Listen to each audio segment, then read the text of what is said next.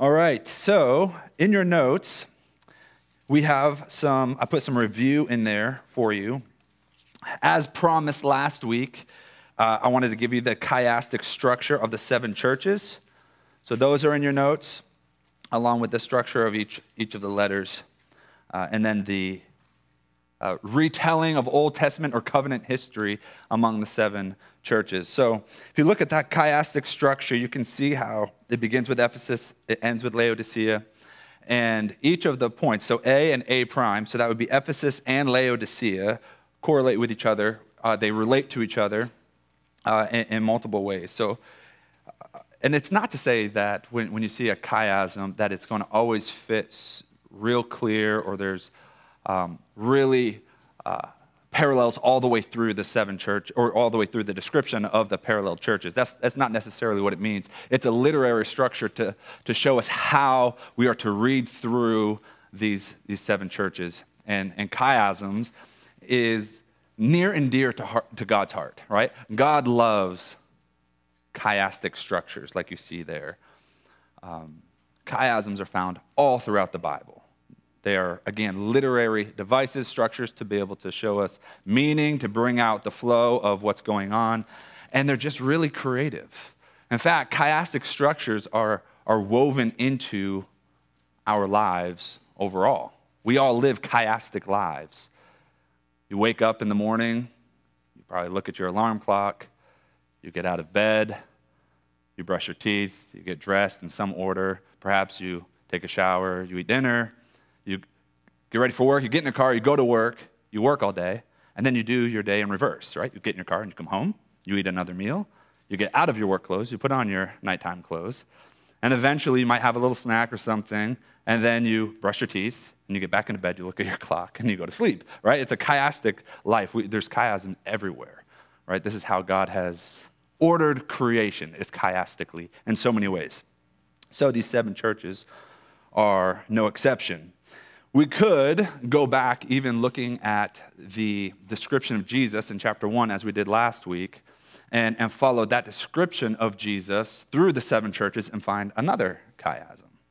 Or we could go even further and look at the entire Gospel of John.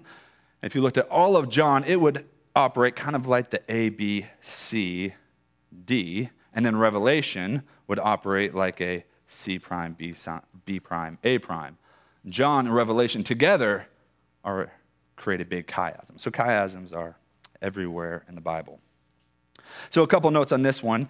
In Ephesus, you see the promise to eat of the tree of life. So you have this eating in the presence of God. In Laodicea, the promise, if they repent and they come back to the Lord, he's at the door knocking. If they open and let him in, which we'll get into that in a little bit, what that means. But the promise is that he would come in and eat with them. All right, so in both Ephesus and Laodicea, we have eating a meal with Jesus. Smyrna corresponds with Philadelphia. Both are faithful churches. Nothing really said. Nothing is really wrong with these churches other than persecution is coming.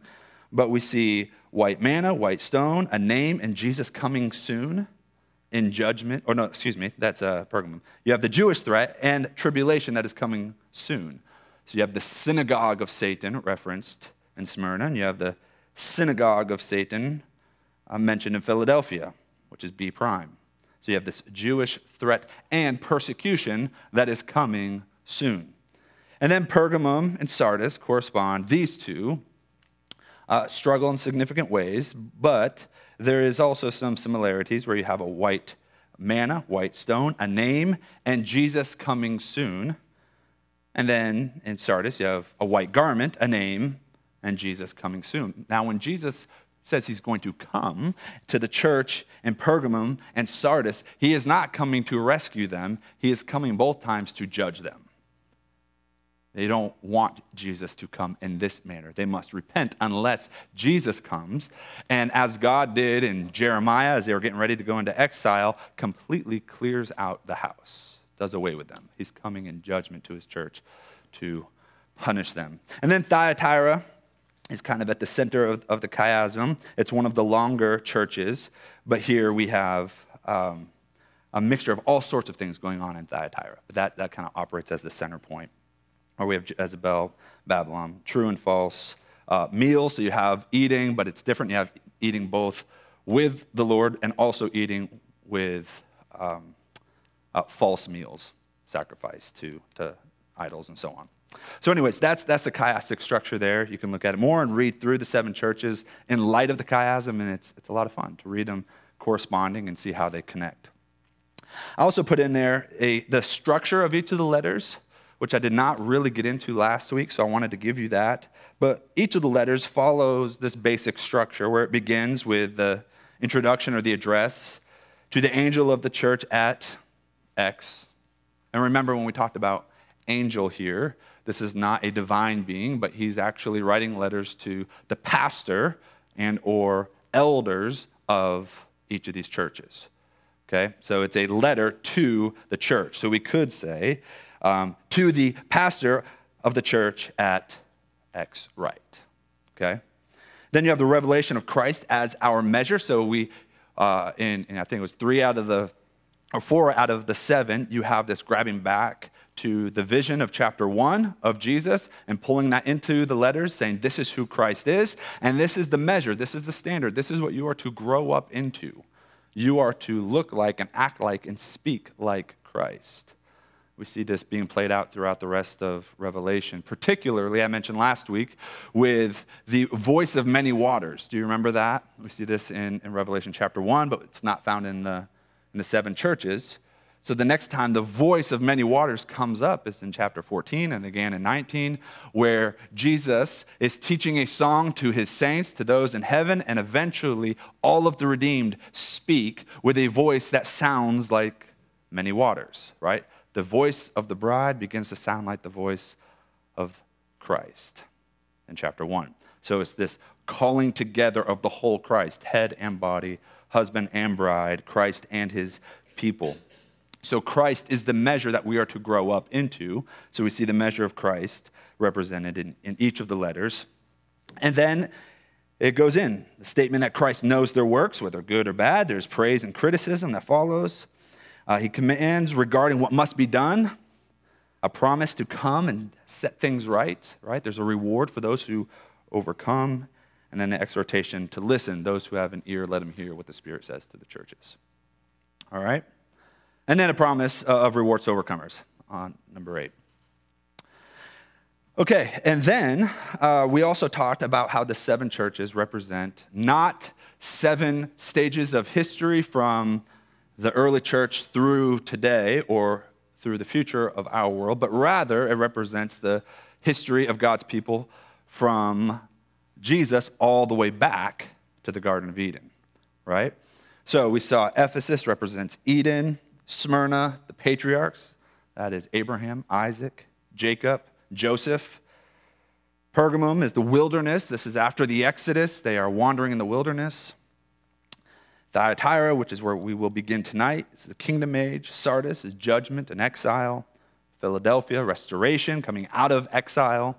And then finally, Laodicea, which represents the apostasy, which is the intertestamental period, right? Between the Old Testament and New Testament, what was going on, what was happening in Second Temple Judaism as they're preparing to build the temple, and it's being under construction when Jesus arrives on the scene, and Jesus speaks to the apostasy of God's people in his ministry, right? So the Pharisees and so on would fit underneath this apostasy, but it would go back even further. Just a little reminder, when we looked at Ephesus for representing the Garden of Eden, we see all sorts of creation language going on there. Jesus is the one who is walking among the lampstands in the same way that Yahweh walked among the garden in the presence of his people. Judging, not in a sense of being judgmental, but rightly assessing everything that's going on. This is what Jesus is doing throughout these 7 letters, is he's rightly assessing what is going on in the churches. When God is walking in the garden, he looks and he says, Adam, where are you? Right? Did you eat of the tree that I told you not to? He's assessing the situation, assessing Adam. Who told you that you were naked? Right? He's speaking into the situation there. We also see the tree of life offered at the end as a reward, right? And the tree of life, of course, in the garden as well. Smyrna represents the patriarchs, those who It refers to Jesus as he who has died and has come back to life. I don't know what that is. You playing the drums back there, Aaron?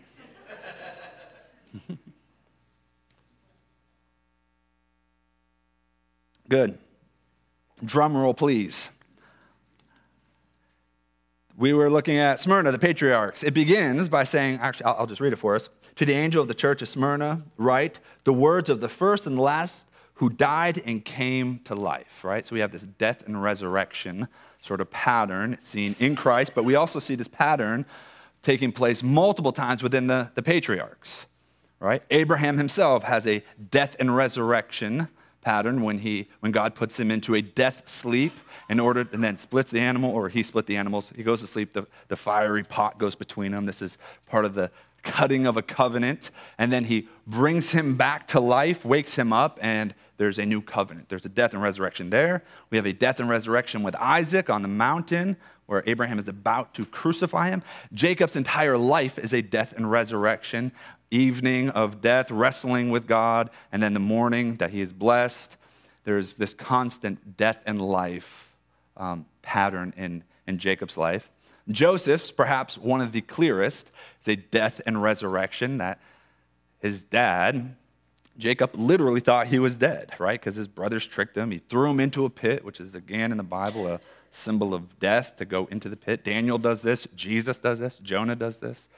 Right, so there's a death, and then he comes out of the pit, and then he is brought, if you would, into life in Egypt, but then he's put back into death, into prison, and then he's resurrected again to the point where he is glorified, second in command of all Egypt. He is given authority and rule as we are promised a crown, or Smyrna is promised a crown. There's tribulation that is given or promised to Smyrna. He knows it's coming, but God is present with them in that tribulation. Joseph's life, again, is one of tribulation and God's promise to be faithful to him. Joseph goes from a prison, which is also mentioned in Smyrna, ultimately to receiving the crown, as I mentioned, as the second in charge in all of Egypt. Pergamum was the wilderness generation. Here we see the two-edged sword that comes out of God's mouth. That two-edged sword can be understood as the words of God that he speaks. Right? This is what we see playing throughout Revelation.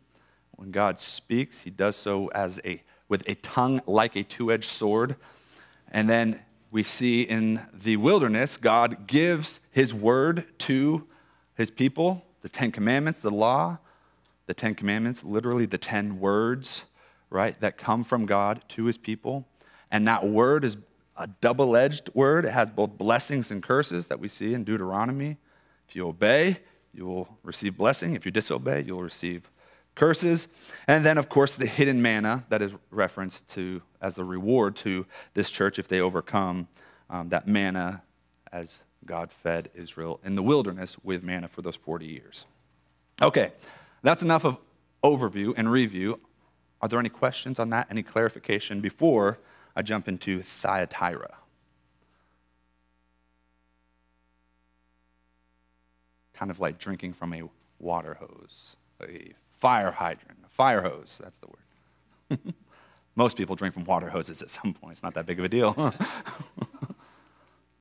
A fire hose, on the other hand, that's a bit more of a challenge. Questions?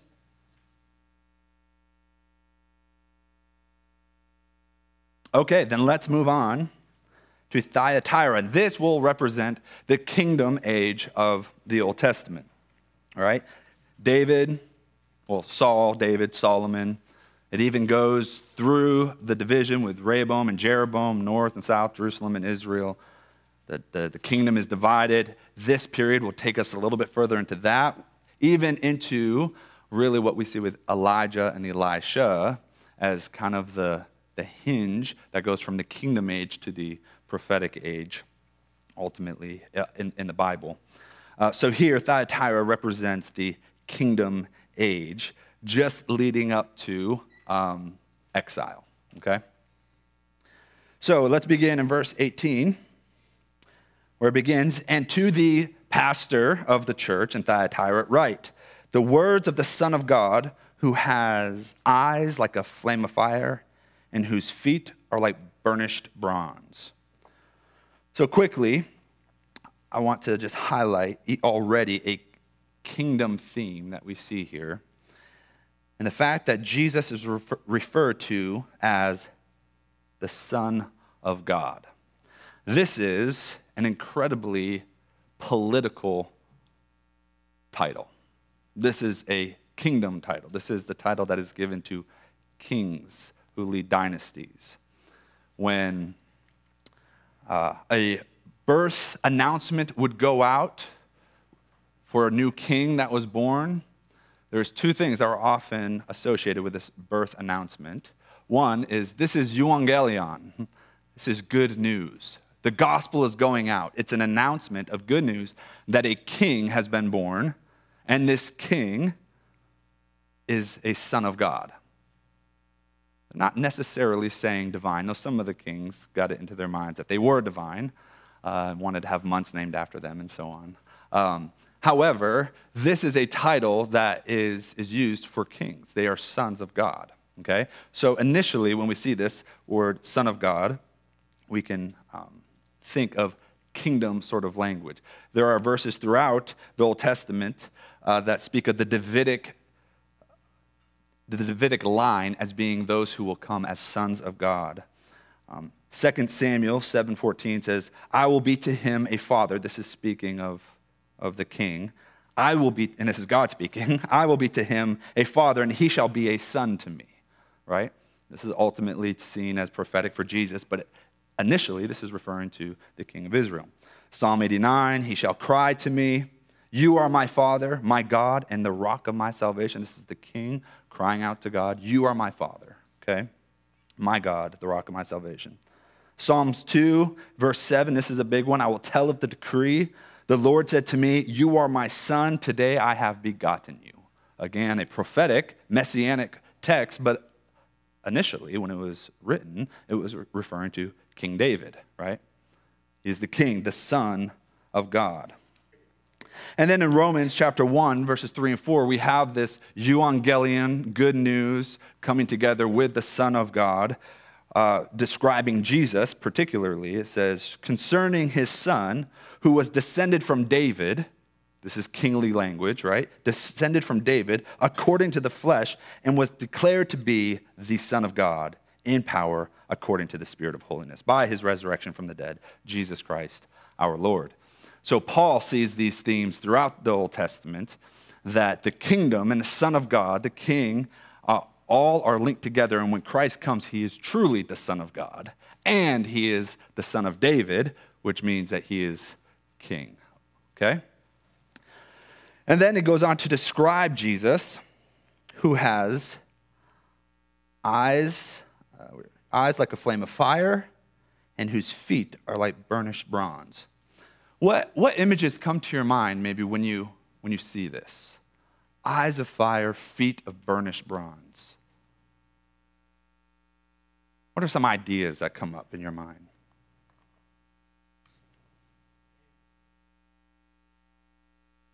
Daniel's vision in chapter 2.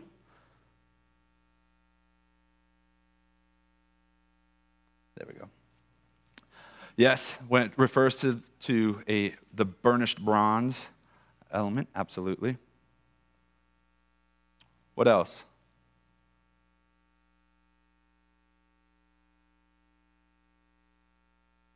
Eyes of fire. Obviously, this is described in chapter 1, right? So I'm not looking for chapter 1 where we see the prophetic, glorified vision, symbolic vision of Christ with eyes like a flame of fire. His feet are like burnished bronze. Any other thoughts?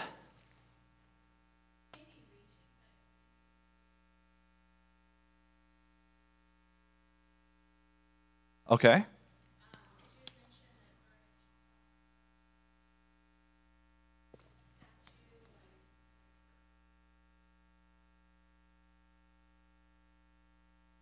Good. That's good. Fire is often associated with God, right? The burning bush, of course, is one of them. The pillar of smoke and fire, but these are all Mosaic, priestly, wilderness, if we're looking at the seven churches, phenomenons. What about in the kingdom part? Where do we see fire with the kingdom, with the temple? And feet like burnished bronze.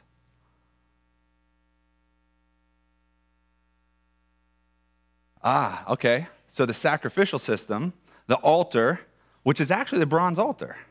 So we have a burnished bronze altar in the temple where the sacrifices would be laid upon and it would be burnt up. The snake was bronze. I wonder what's going on there. So we've already seen in chapter 1 that Jesus is kind of described, not kind of, he is described as a tabernacle sort of man, right?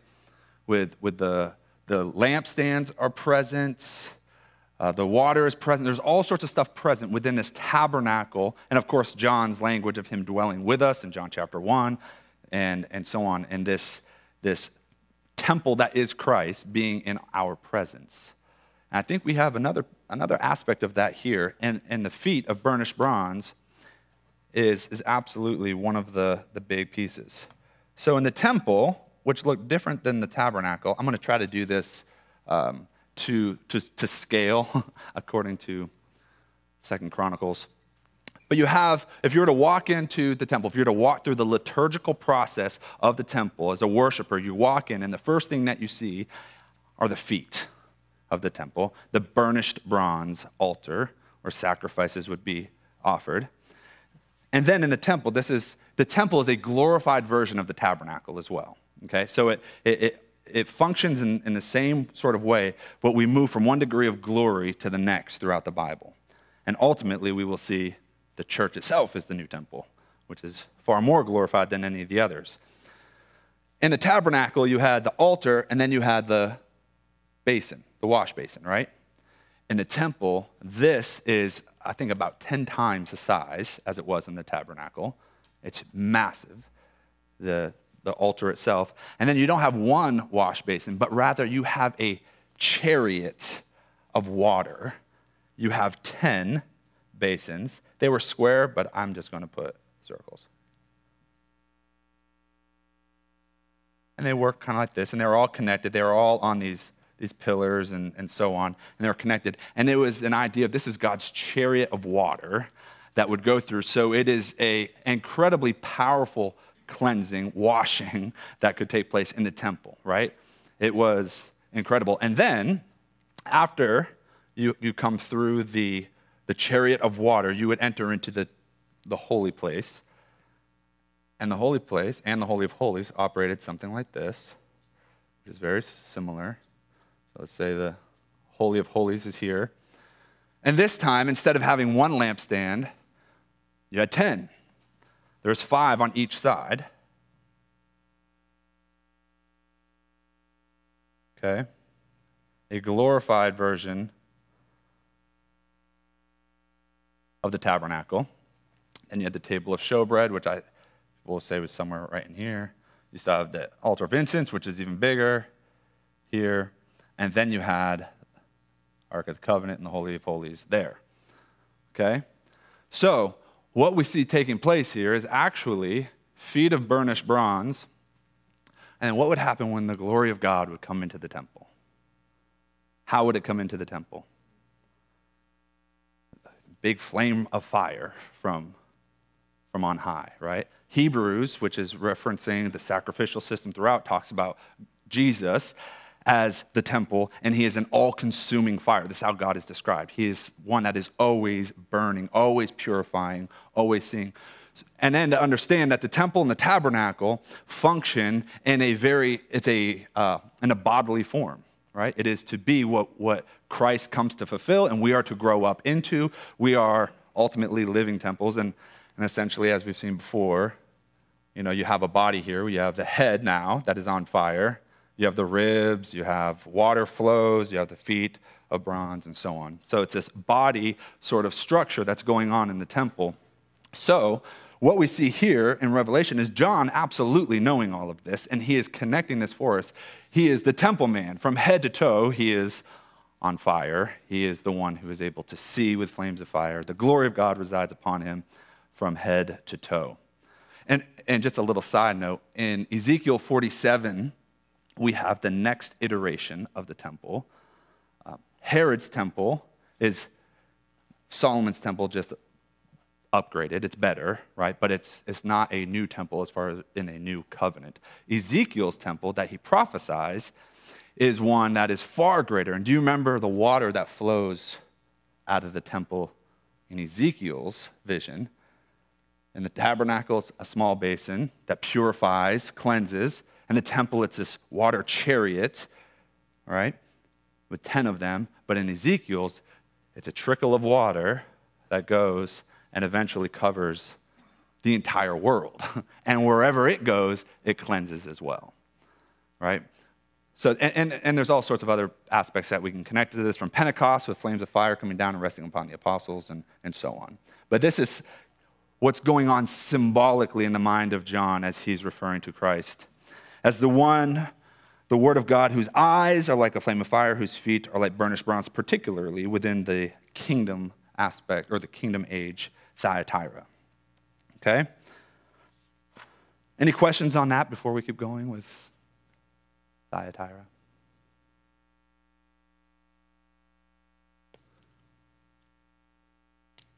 Okay, we will continue then. Let's look at the next verse. Verse 19, I know your works, your love, I know your works, your love and faith and service and patient endurance, and that your latter works exceed the first. So he's commending them. I know what you've been doing. I know your love. I know your faith. I know that you have been enduring strongly. Well done, right? However, there is a problem in Thyatira. It says, but this I have against you. Church, you've been doing well. However, there's a problem here. You have tolerated that woman, Jezebel. That woman, Jezebel. If you really want to get into a good argument with your spouse, call her that woman, Jezebel. You know, one of the theories, and I say this because one of the theories of who this Jezebel person is, there's lots of them, but three main ones is this is just a symbol of a culture that's going on in church, unchecked sin in the church, sin of sexual immorality, and kind of a culture or spirit of Jezebel from Ahab's wife and Elijah and all of that. She was a miserable person. We'll talk about her more in just a minute. Or it was actually a woman in the church that is leading men astray into sexual immorality and promoting the culture of sexual immorality from the Roman Empire into the church and saying it's okay to practice these sort of things. There's benefits to it and so on. And, you know, what person would say, oh, that sounds awful when the temptation is pulling them into it and it's justified by God, right? So it's this twist. It's a sexual twisting of what God has designed.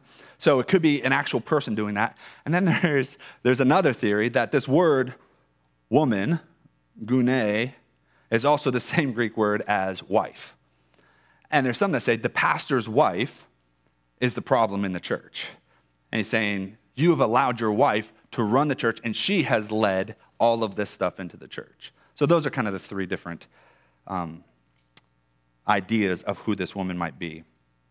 She calls herself a prophetess, right? She calls herself a prophetess. So this could be thinking about a prophetess, and prophetesses typically come from the Hebrew faith, from the covenant people, prophets, prophetesses in the Old Testament. So she is actually a Jew that is leading them into this, again, perverted mixed worship of Roman cult and Jewish cult and bringing it together and turning it sideways.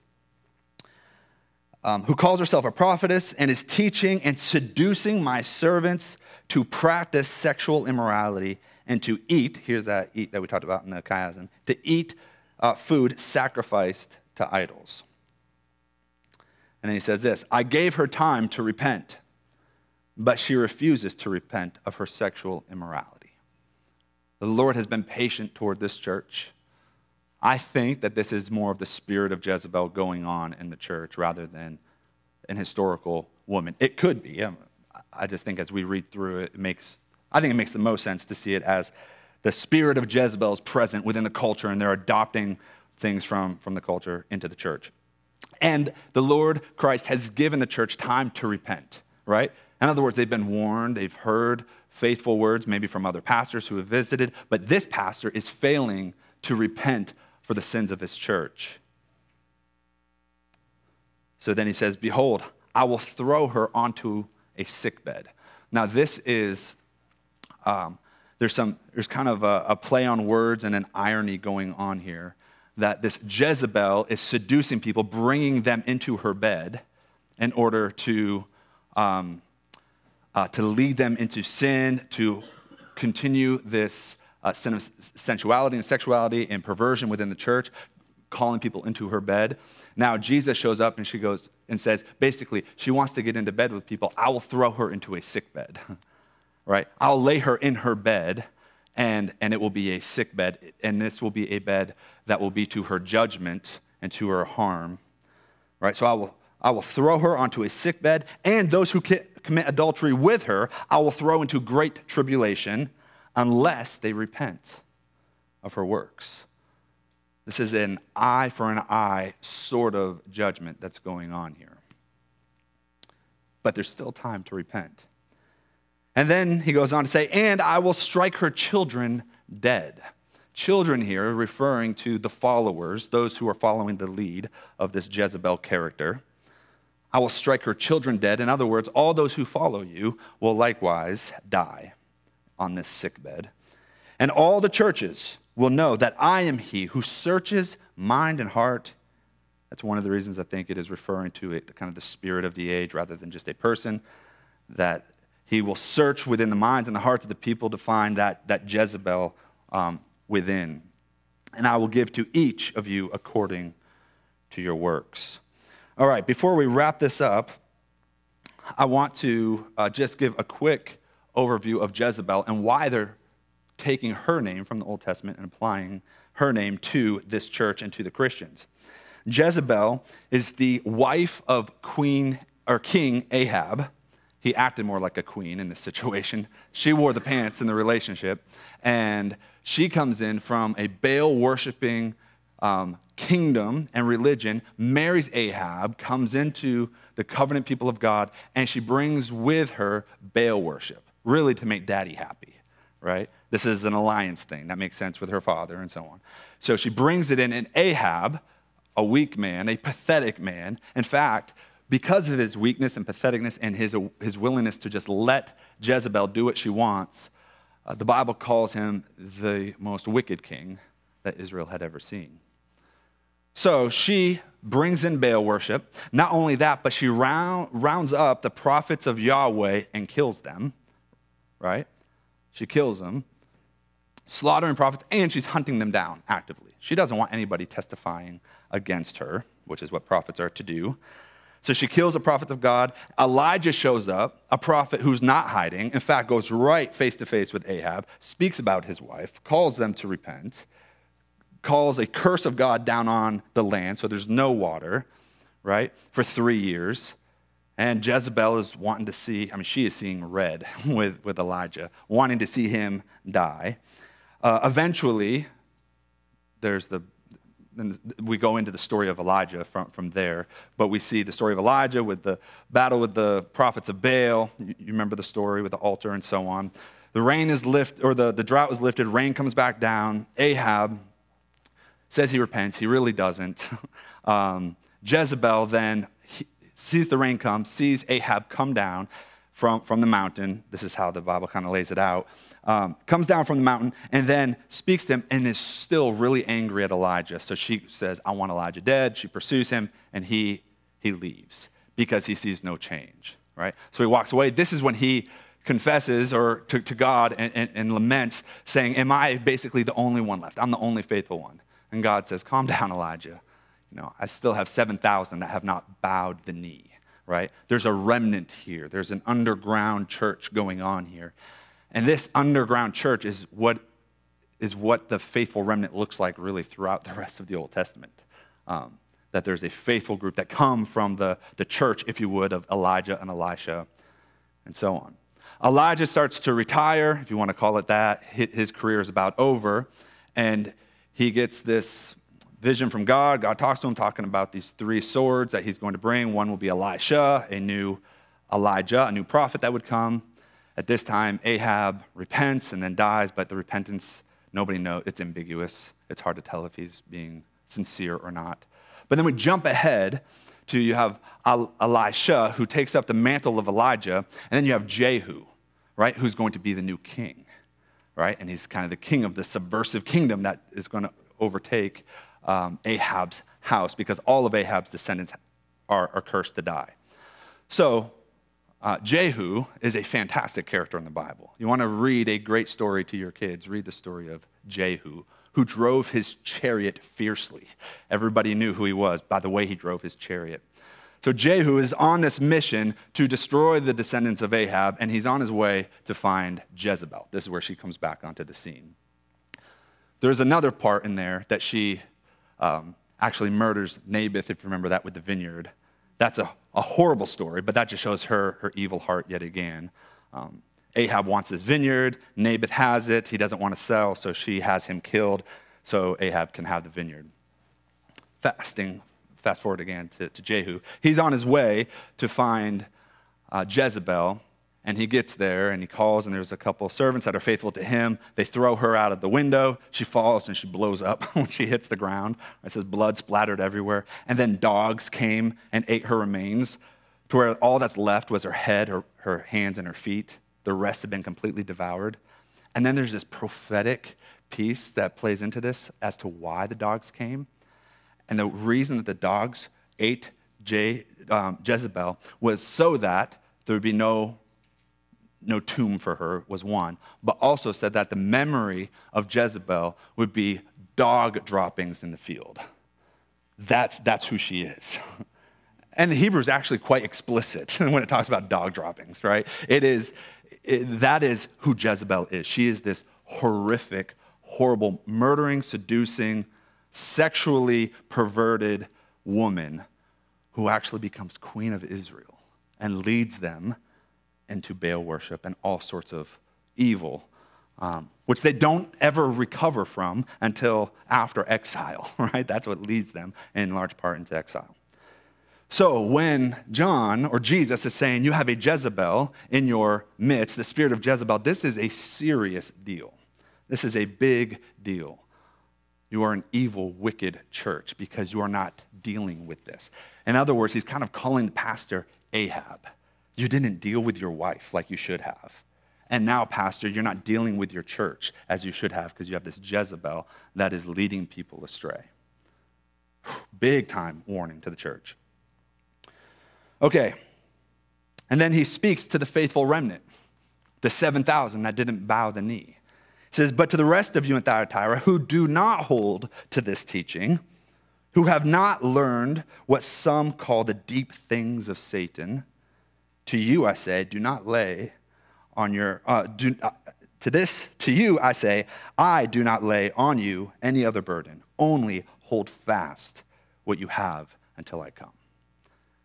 And just being faithful at this church is difficult with this temptation of this Jezebel cult that's going on. But I know some of you are being faithful. I'm not putting any other burden on you except to hold on to the truth, right? Just hold on and do not leave the truth.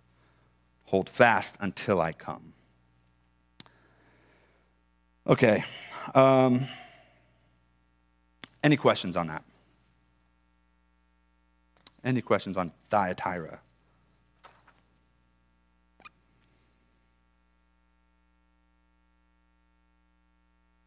Go ahead.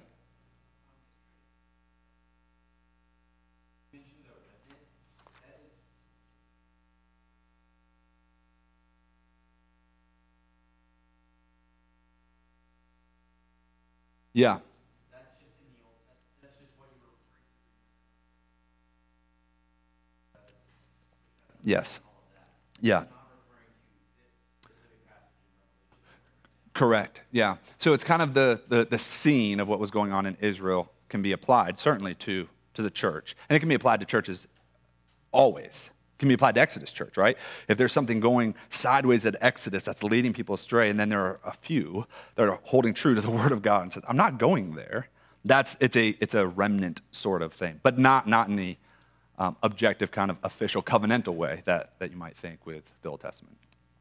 Yeah. Good question.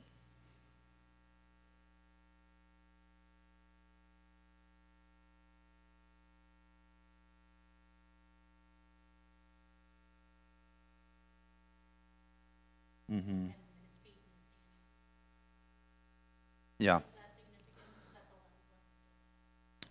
Yeah, so there's with Dagon, the head is shattered, the authority is gone, the hands are shattered.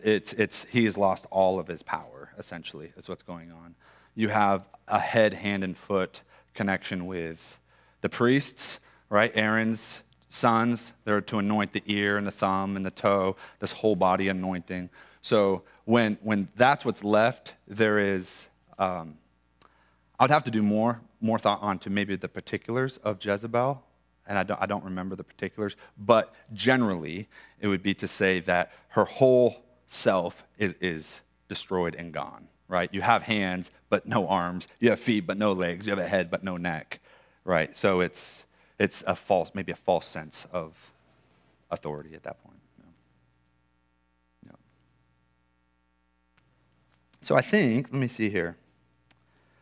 We're missing a couple of verses on the slides. So what I want to do is read them.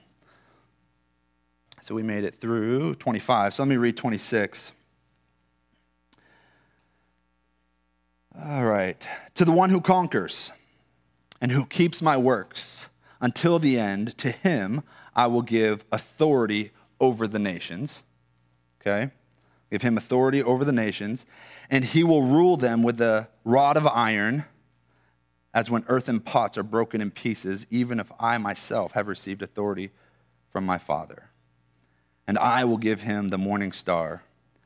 And he who has an ear, let him hear what the Spirit says to the churches. So one thing I want to point out in these verses is in verse 27. Well, 26 also says, to him I will give all authority over the nations, and he will rule them with a rod of iron. And then it talks about smashing pots. What does that sound like? Rod of iron, smashing pots, one who rules with authority. But the he here that he's referring to is not Jesus, which is another one of those totus Christus sort of things. He's speaking to that, the one who is faithful, or those who are faithful. What's that? Okay, I can't see who said that. Oh, back there, Chris.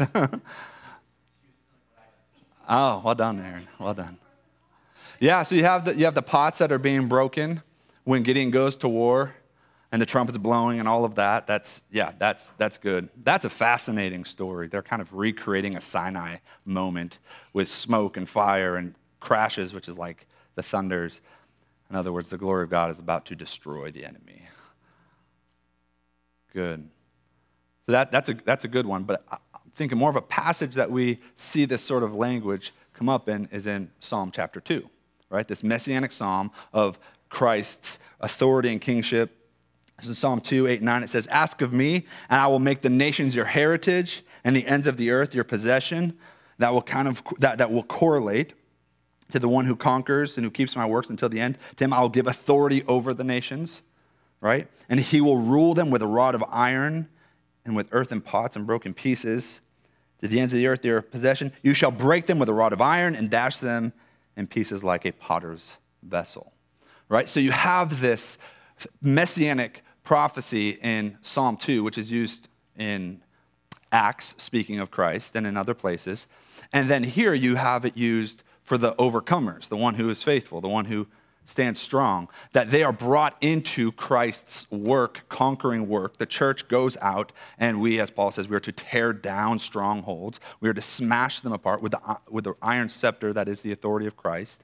We are to speak as Christ speaks, with a voice that sounds like the rushing of waters, of many waters, right? That we actually embody the messianic authority as the body of Christ on earth. This is what he is saying. It's difficult now. Stay faithful. Hold on to what is true. And this is what comes to the church. The church will move forward in victory and in conquering as Christ, the Messiah, is the victorious and conquering king. Okay, any other thoughts on Thyatira before we move on to Sardis? We have 3 more churches to get through. Yes? It's in Asia Minor. Yeah, so that's like northeast of Jerusalem, Israel. Is that correct, Kyle? Northwest. Yes. It goes towards the east coast. And so, no, I'm just kidding. Yes, modern-day Turkey. Good question. I had a map on my screen today I was going to put up on the TV so y'all could see where the 7 churches are. So I looked up what Kyle mentioned last week as far as them making a loop. And as usual, he was right. And which is really interesting that Christ dwells in the midst of the churches, in the midst of the lampstands. And they, like Israel, if you would kind of make a circle. And if Christ is in the midst or a part of it, then there's some cool connections there with the tabernacle and the way Israel camped. Good. Okay, let's move on to Sardis. Exile.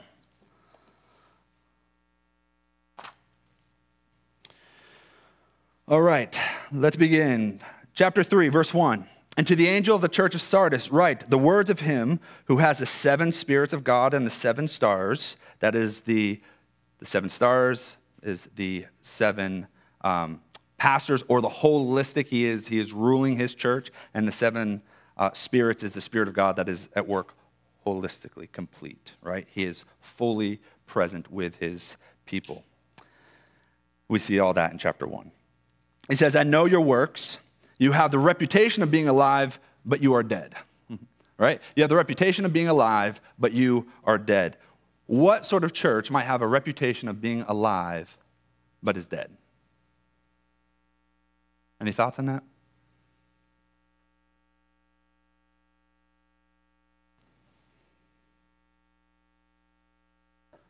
Sardis has yes.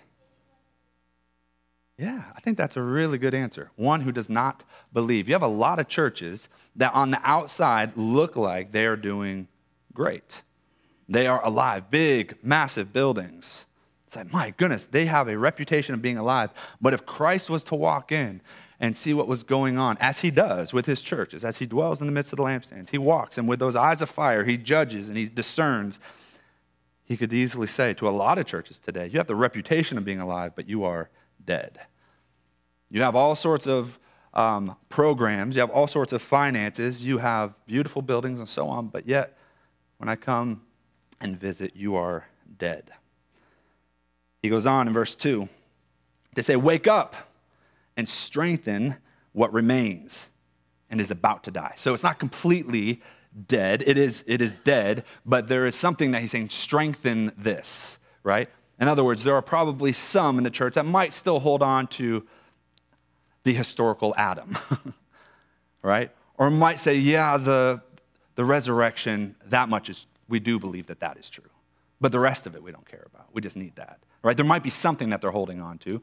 And he's saying there's something there, whatever that is, strengthen that, right? Pour into that, focus on that, expand that, see how that has implications all throughout your life, okay? Strengthen what remains and is about to die, though that is also on its deathbed. It is about to wither away and die. For I have not found your works complete in the sight of my God. So as he has walked around this church and looks, he says, nothing is complete. It is false in the sight of my God. Remember then what you received. I'll go back real quick. This wake up I mentioned last week. Sardis was one of those kingdoms, those cities where the castle, its empire, its stronghold was unconquerable by reputation, right? Except for two times. It was conquered twice. But the reputation was believed by its own citizens, including the guards, who said, you know what? It is such a waste of time for me to be sitting on the wall watching because nobody can take our castle. The Acropolis is up really high on a mountain. It's all built into a mountain. So they said, we're not even going to worry about it. So if you would, the guards fell asleep on the job twice in their history. Twice it was taken over because the guards were not watching. right? So he's using the history of Sardis to help them understand you too need to wake up, right? You have been conquered before because you were sleeping. So now you must wake up. You are dead, he says, so wake up. You need a resurrection.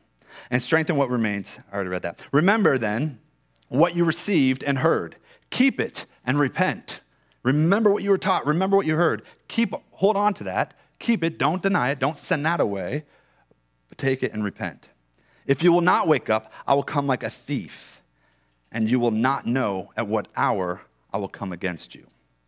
So this is Christ coming in judgment. He will come like a thief, like perhaps the spies that conquered Sardis, right? They'll come as a thief, and you will not know when it happens. Yet you have still a few names in Sardis, people who have not soiled their garments, and they will walk with me in white, for they are worthy. So even in this church, who have a reputation of being alive, but you're dead, your works are not complete, there are some, right? There are some, he sees, amongst you who have not soiled their garments. They will walk with me in white, for they are worthy. What do you think he means by soiled their garments?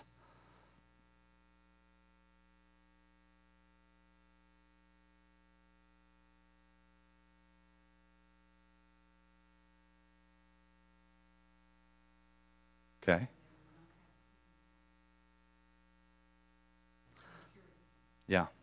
Yeah.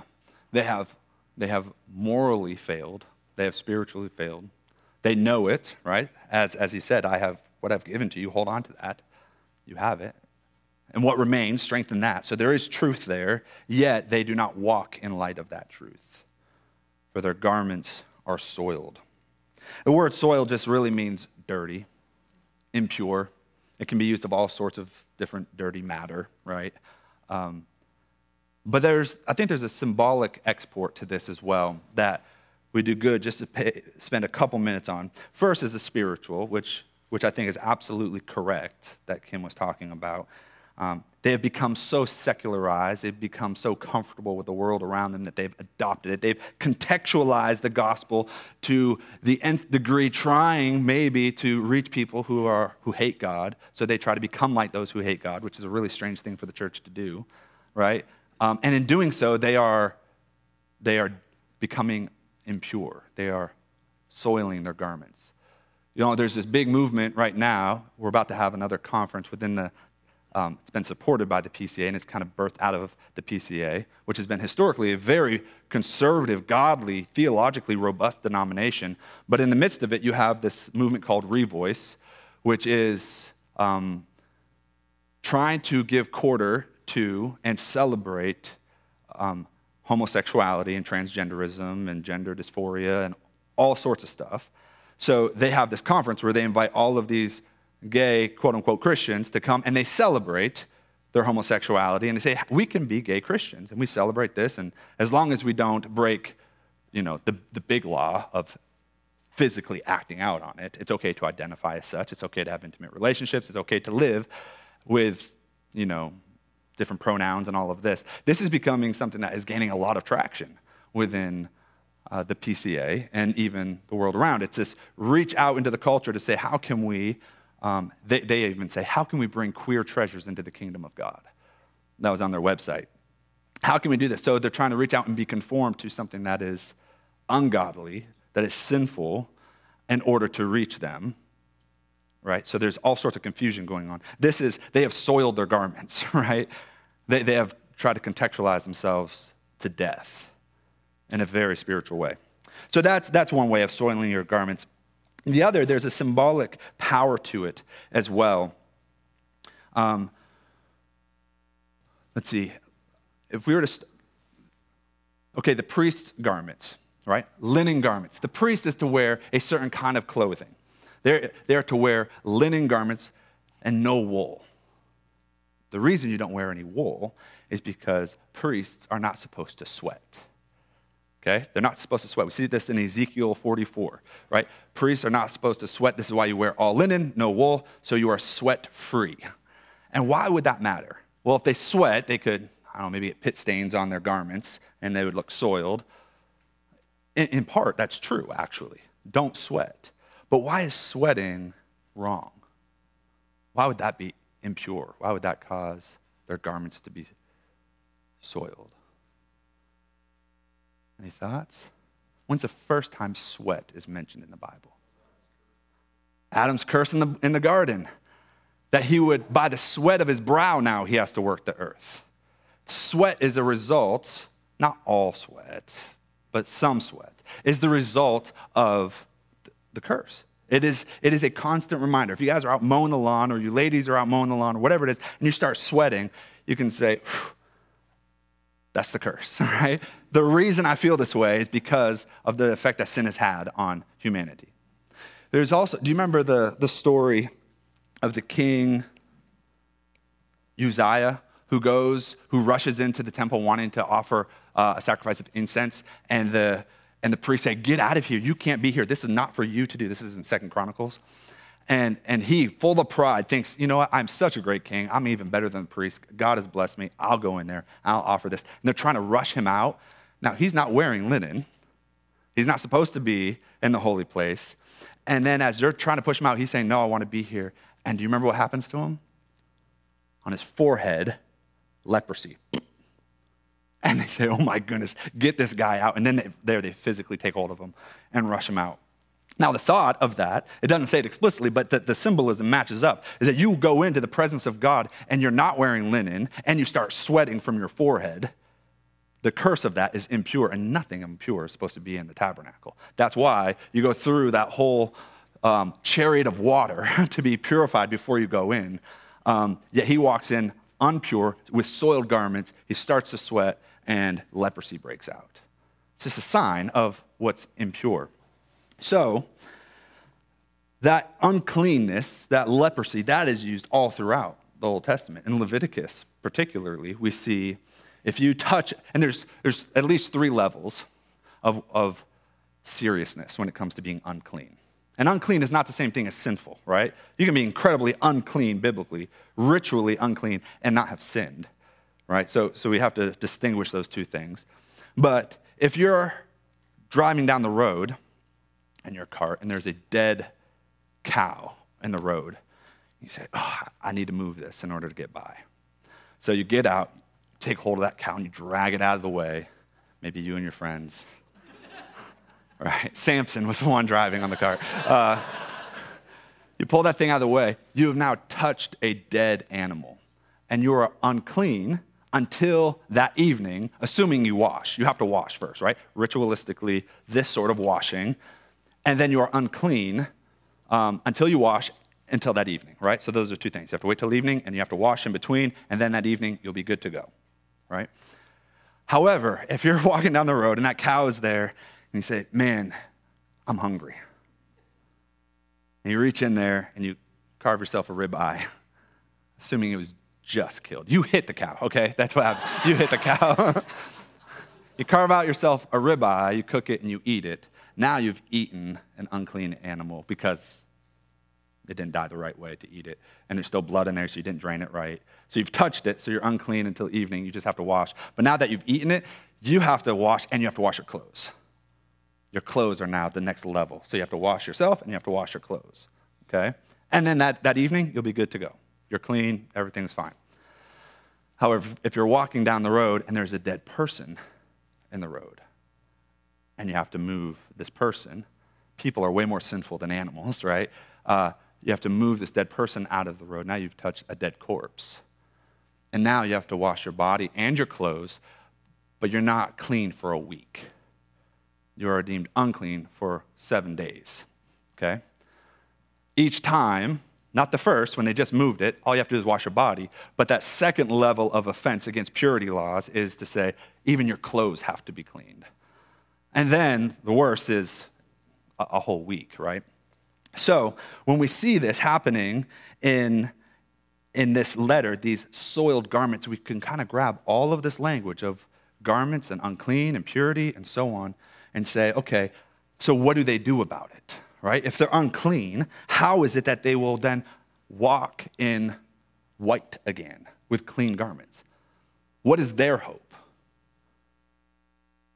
You have to be washed, right? Every time you're unclean, a bath is involved.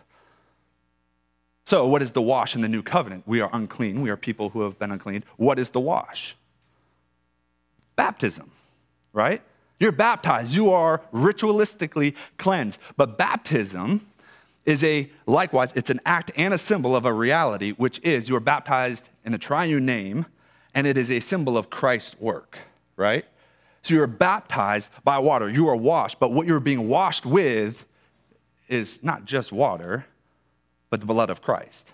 So in Revelation 7, verse 14, it says this, it says, I said to him, Sir, you know. And he said to me, these are the ones coming out of the great tribulation. They have washed their robes and made them white in the blood of the Lamb. So how is Sardis supposed to get white clothes again? Do they need to be rebaptized? No. They need to confess and live according to their baptism. What their baptism declares of them is that you are supposed to be washed by the blood of the Lamb, and you are to live faithfully as a covenant member, as one who has been baptized into Christ. This is how you cleanse your clothes. This is what it means for them to walk with me in white, for they are worthy, to walk according to your baptism. If you live contrary to your baptism, you live with soiled garments. You are ritualistically unclean and you need a wash. And what is the wash? It is Christ's work memorialized by your baptism, and that calls you to live faithfully, right? Not as one with soiled garments, sweaty garments, bloody garments, whatever it might be, but it is one to live faithfully according to your baptism. And it says this. I had Revelation 7:14. If you didn't see it, there's Revelation. Nope, that's not Revelation 7:14. There we go. All right, due to time, we're going to move fast. The one who conquers will be clothed thus in white garments, and I will never blot his name out of the book of life. I will confess his name before my Father and before his angels. He who has an ear, let him hear what the Spirit says to the churches. So those who conquer will be, this is more like a future tense sort of thing, will be clothed thus in white garments. Those who conquer, you live your life faithfully according to your baptism, though we still constantly feel the effect of sin, right, in our lives, even though we are Christians, even though we have been baptized, even though we've been washed with the blood of Christ, our sin is ever before us. We still need to confess. However, that day is coming, if we conquer, that we will be fully clothed, not just spiritually, but actually, where all of the impurities are taken away, the sin nature is taken away, and we live for eternity in the presence of God with these white garments as one who has been washed by the blood of Christ. And for those, I will never blot his name out of the book of life. There's a lot we could get into that, but we'll come back to the book of life later in Revelation. Okay, any questions about Sardis?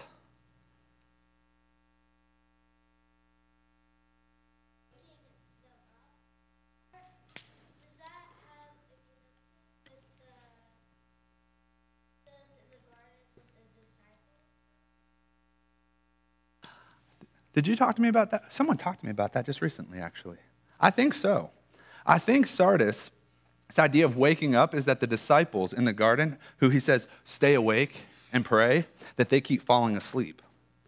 And they actually kind of embody what's going on in Sardis. Sardis is like the disciples in that moment who can't even stay awake long enough to pray with Christ. So that's a very good connection. Very good.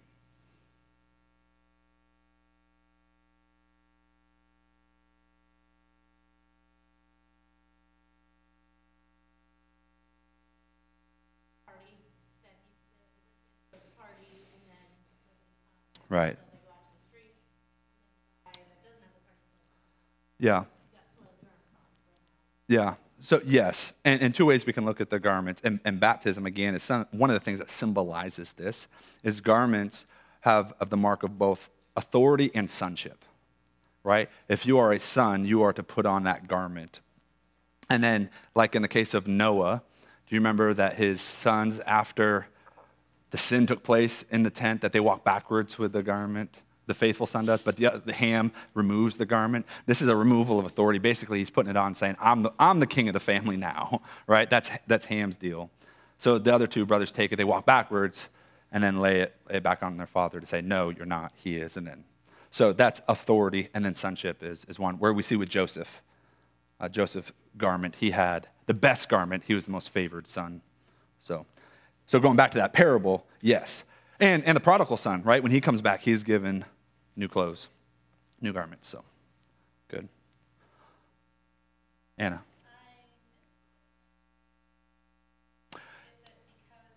So,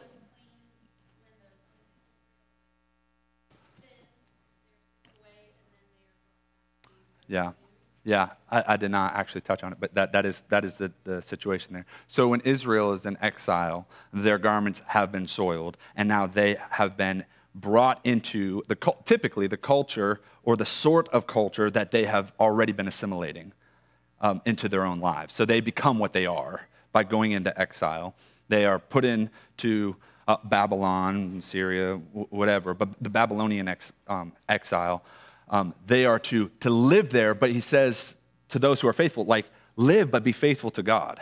But most of Israel at this time was not. You hear the phrase that the 10 lost tribes of Israel, right? Those are the northern tribes that went into exile, and they never really came out, right? When Cyrus gave the decree and they could go back and build a temple, like the people who came out, those were the faithful ones. Most of Israel stayed there.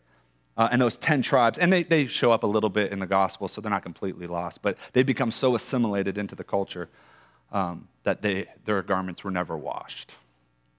Yeah.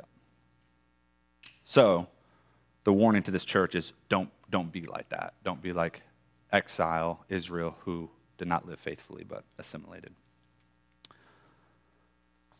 Okay, Philadelphia, the city of brotherly love.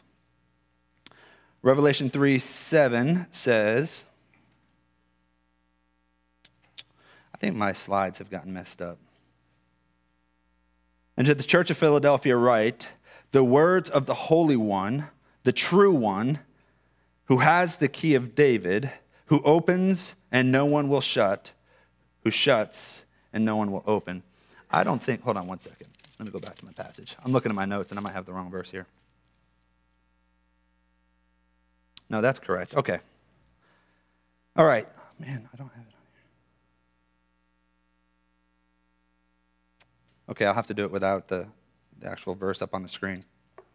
Okay, so if you have it in your notes, the verse?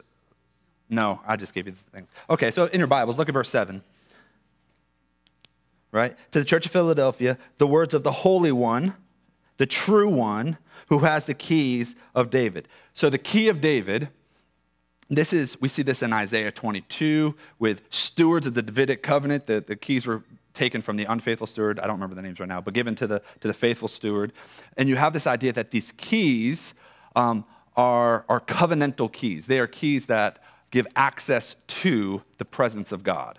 Okay? So there's the idea of gates and keys and guards and so on. And it's referring to Christ. He is the one, the true one, the Holy One, who has the key of David. He is the one who is the keeper of the covenant. He is the one who is the door. He is the one that has access to the Father. And he can open this door for whom he will. Right? These keys to the covenant or into the presence of God is, again, a theme that we see all throughout the Bible.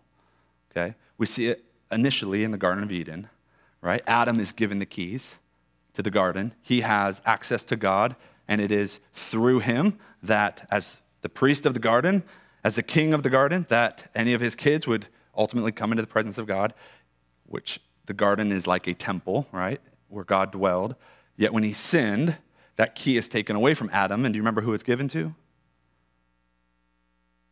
The key looked like a big sword that was on fire. Right, to the angel, right, is given to angels. And then Hebrews tells us that angels are the ones who actually mediate the old covenant, right? They're the administrators of the old covenant. The law is given through angels to the people. The angel of the Lord, Jesus, when he shows up in a theophany, it's in an angelic sort of way. Angels are the ones that have access to the Father, and if people want to come into the presence of the Father, they have to go through angels, okay? This is why priests were dressed up as angels. We talked about this last week. So angels were the gatekeeper, but the new covenant, when it comes, we have a new Adam, a new gatekeeper, one who is Christ. He is the one now that has the key. He is the one who has unlocked the door to Eden. He is not only the one who holds the key, but he himself is the door, right? John talks about this. He is the door. He is the gate, and so on. He is the way, the truth, the life. So Adam is replaced by cherubims. Cherubims or angels are replaced by Jesus. And then who does Jesus give the key to? Matthew, do you remember this? To Peter. He says to Peter, you have now the keys to the kingdom of heaven. It's in Matthew 16.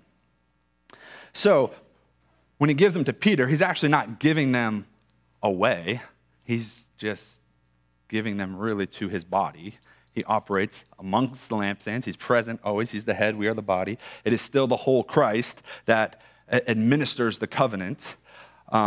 So when it comes to access to God, it is through the key holder. It is through the gospel, the teachings of the apostles. It is through Christ. It is through the church. Okay?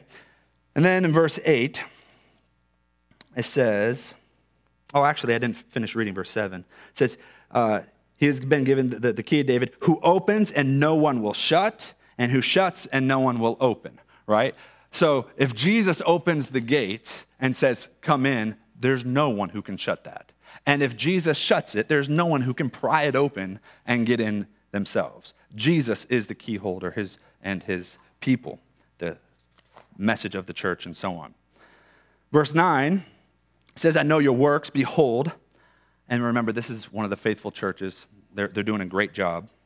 Behold, I have set before you an open door, which no one is able to shut. I know that you have but little power, and yet you have kept my word and have not denied my name. Right? He says, I have placed before you the open door. Salvation is for you. It is wide open. The key of the covenant has unlocked access to God for these faithful ones. For you have kept my word, and you have not denied my name. And then he speaks about those, or to those who oppress the church in verse 9. It says, I think I have 9 up here, yeah. Behold, I will make those of the synagogue of Satan, that is the Jews, who say that they are Jews and are not, but lie. Now when he says they say that they are Jews, that is faithful covenant-keeping Jews, but they're not, right? They are Jews, but they're not of the true Israel that Paul talks about in Galatians. They are not of the family of God. They lie. Behold, I will make them come and bow down before your feet, and they will learn that I have loved you. We see this in Romans as far as the Gentile church, those outside of the Jewish church, as they get saved, Israel becomes jealous, and they come, and they see that God is working in and through the nations, and eventually they will come and bow before Christ and before, it says, before your feet. And there's something really interesting here that we don't have a lot of time to get into. But when Israel would worship, they would go and they would essentially bow before the Ark of the Covenant. Even today, right? They go to the Wailing Wall where the Ark would be, and they bow and worship. This is part of it. And the Ark of the Covenant was the footstool of God, right? His throne is in heaven, and his feet are resting on the Ark of the Covenant. And they would bow at the feet of God. So now, in some mysterious way, Jesus, again, identifying himself with his people, is saying they will come and bow at your feet. In other words, if they want to worship God, they have to be at the feet of Christ. They have to be a part of the church. We too bow at the feet of Christ, right? So he's saying, you are connected to Christ. You are brought into the very body of Christ, and they will bow at your feet. Behold, I have made them come bow at your feet, and they will learn that I have loved you. Now, this is big because when the temple is destroyed in roughly 5 years from when this is written, the Jews will have no place to worship. And then they'll look and see God's faithfulness to the church in Philadelphia and say, oh my goodness, God has been faithful here. He truly does love them. This is something that we see happening even historically when you follow God's faithfulness to his people through that season. Because you have kept my word about patient endurance, I will keep you from the hour of trials, this hour of trial that is coming on the whole world. Hour of trial is the Great Tribulation, which is the destruction of the temple in AD 70, which is coming on the whole world, speaking of the entire Old Covenant, the Jewish world, going back to the synagogue of Satan and those who are oppressing them, okay? They are going to be judged. Their whole world is going to collapse. Yet for you, Philadelphia, I'm going to spare you from that tribulation and those horrors. I'm coming soon. Hold fast what you have so that no one may seize your crown. The one who conquers, I will make him a pillar in the temple of my God. Never shall he go out of it, and I will write on him the name of my God and the name of the city of my God, the new Jerusalem, which comes down from God out of heaven, and my own new name. Now, this is a beautiful passage here. He is saying, I will make you, or I'll make him, the one who conquers, the faithful ones in Philadelphia, I'm going to make you a pillar. And what is the pillar of? Of the temple of my God. And what temple is that? Well, he goes on to say, it's a temple in the city of my God, the new Jerusalem, which comes down from my God out of heaven, and my own new name. So Jesus is even identifying himself in some mysterious way with this temple. But you, Exodus Church, if you walk faithfully before God, he will make you a pillar in the new temple. And what is this new temple? Revelation 21, verses 9 and 10. Then came one of the seven angels who had the seven bowls full of the seven last plagues and spoke to me saying, speaking to John, hey, John, come with me. I will show you the bride. The bride has had center stage for a couple chapters here, right? I'm going to show you the bride, the wife of the Lamb. In other words, he's telling John, I'm going to show you Philadelphia, Sardis, those 7,000 that didn't bow. I'm going to show you Exodus Church. I'm going to show you whatever faithful churches you have grown up in and that God is doing in the world. I'm going to show you the bride, right? I'm going to show you what the bride looks like. And he carried me away in the spirit to a great high mountain and showed me the holy city Jerusalem coming down out of heaven from God. This holy city Jerusalem is the same new Jerusalem here that comes down from God out of heaven, right? So he's saying, if you are faithful, I'm going to make you a pillar in the new, even greater temple than this one, where this is no longer a chariot of water, but this is a stream of baptismal water that has flowed to all the nations, purifying all things in Christ. This is no longer a sacrifice that we put animals on, but this is the cross, right? And this whole access, we actually become lights, and this whole access, this is communion as well, we have access in Christ right into the very Holy of Holies, right? This is the church. This is why it's kind of, even in the Old Testament, shaped like a body. This is what we look forward to. We are a pillar in this new temple. Okay, we are out of time. Next week, we will wrap up the 7 churches with Laodicea. Are there any questions on any of that? Anna?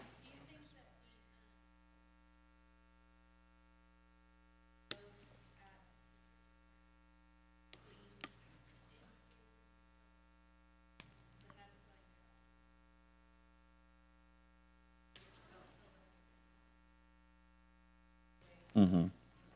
Yeah, I do. And here's why. It's because of how it unfolds the different chapters of the Old Testament, right? So I was thinking about this earlier today as I was driving my truck. It'd be a lot of fun to do an Old Testament survey using the 7 churches, right? And that's to a certain degree what we've done, but expand more of what's going on in the Old Testament. And you could just wrap that narrative of God's covenant faithfulness throughout. And that is not blocked off into 7 completely separate things. There's absolutely overflow one to the other. So, yeah, I think that's a good observation. Other questions? I saw somebody else raise their hands.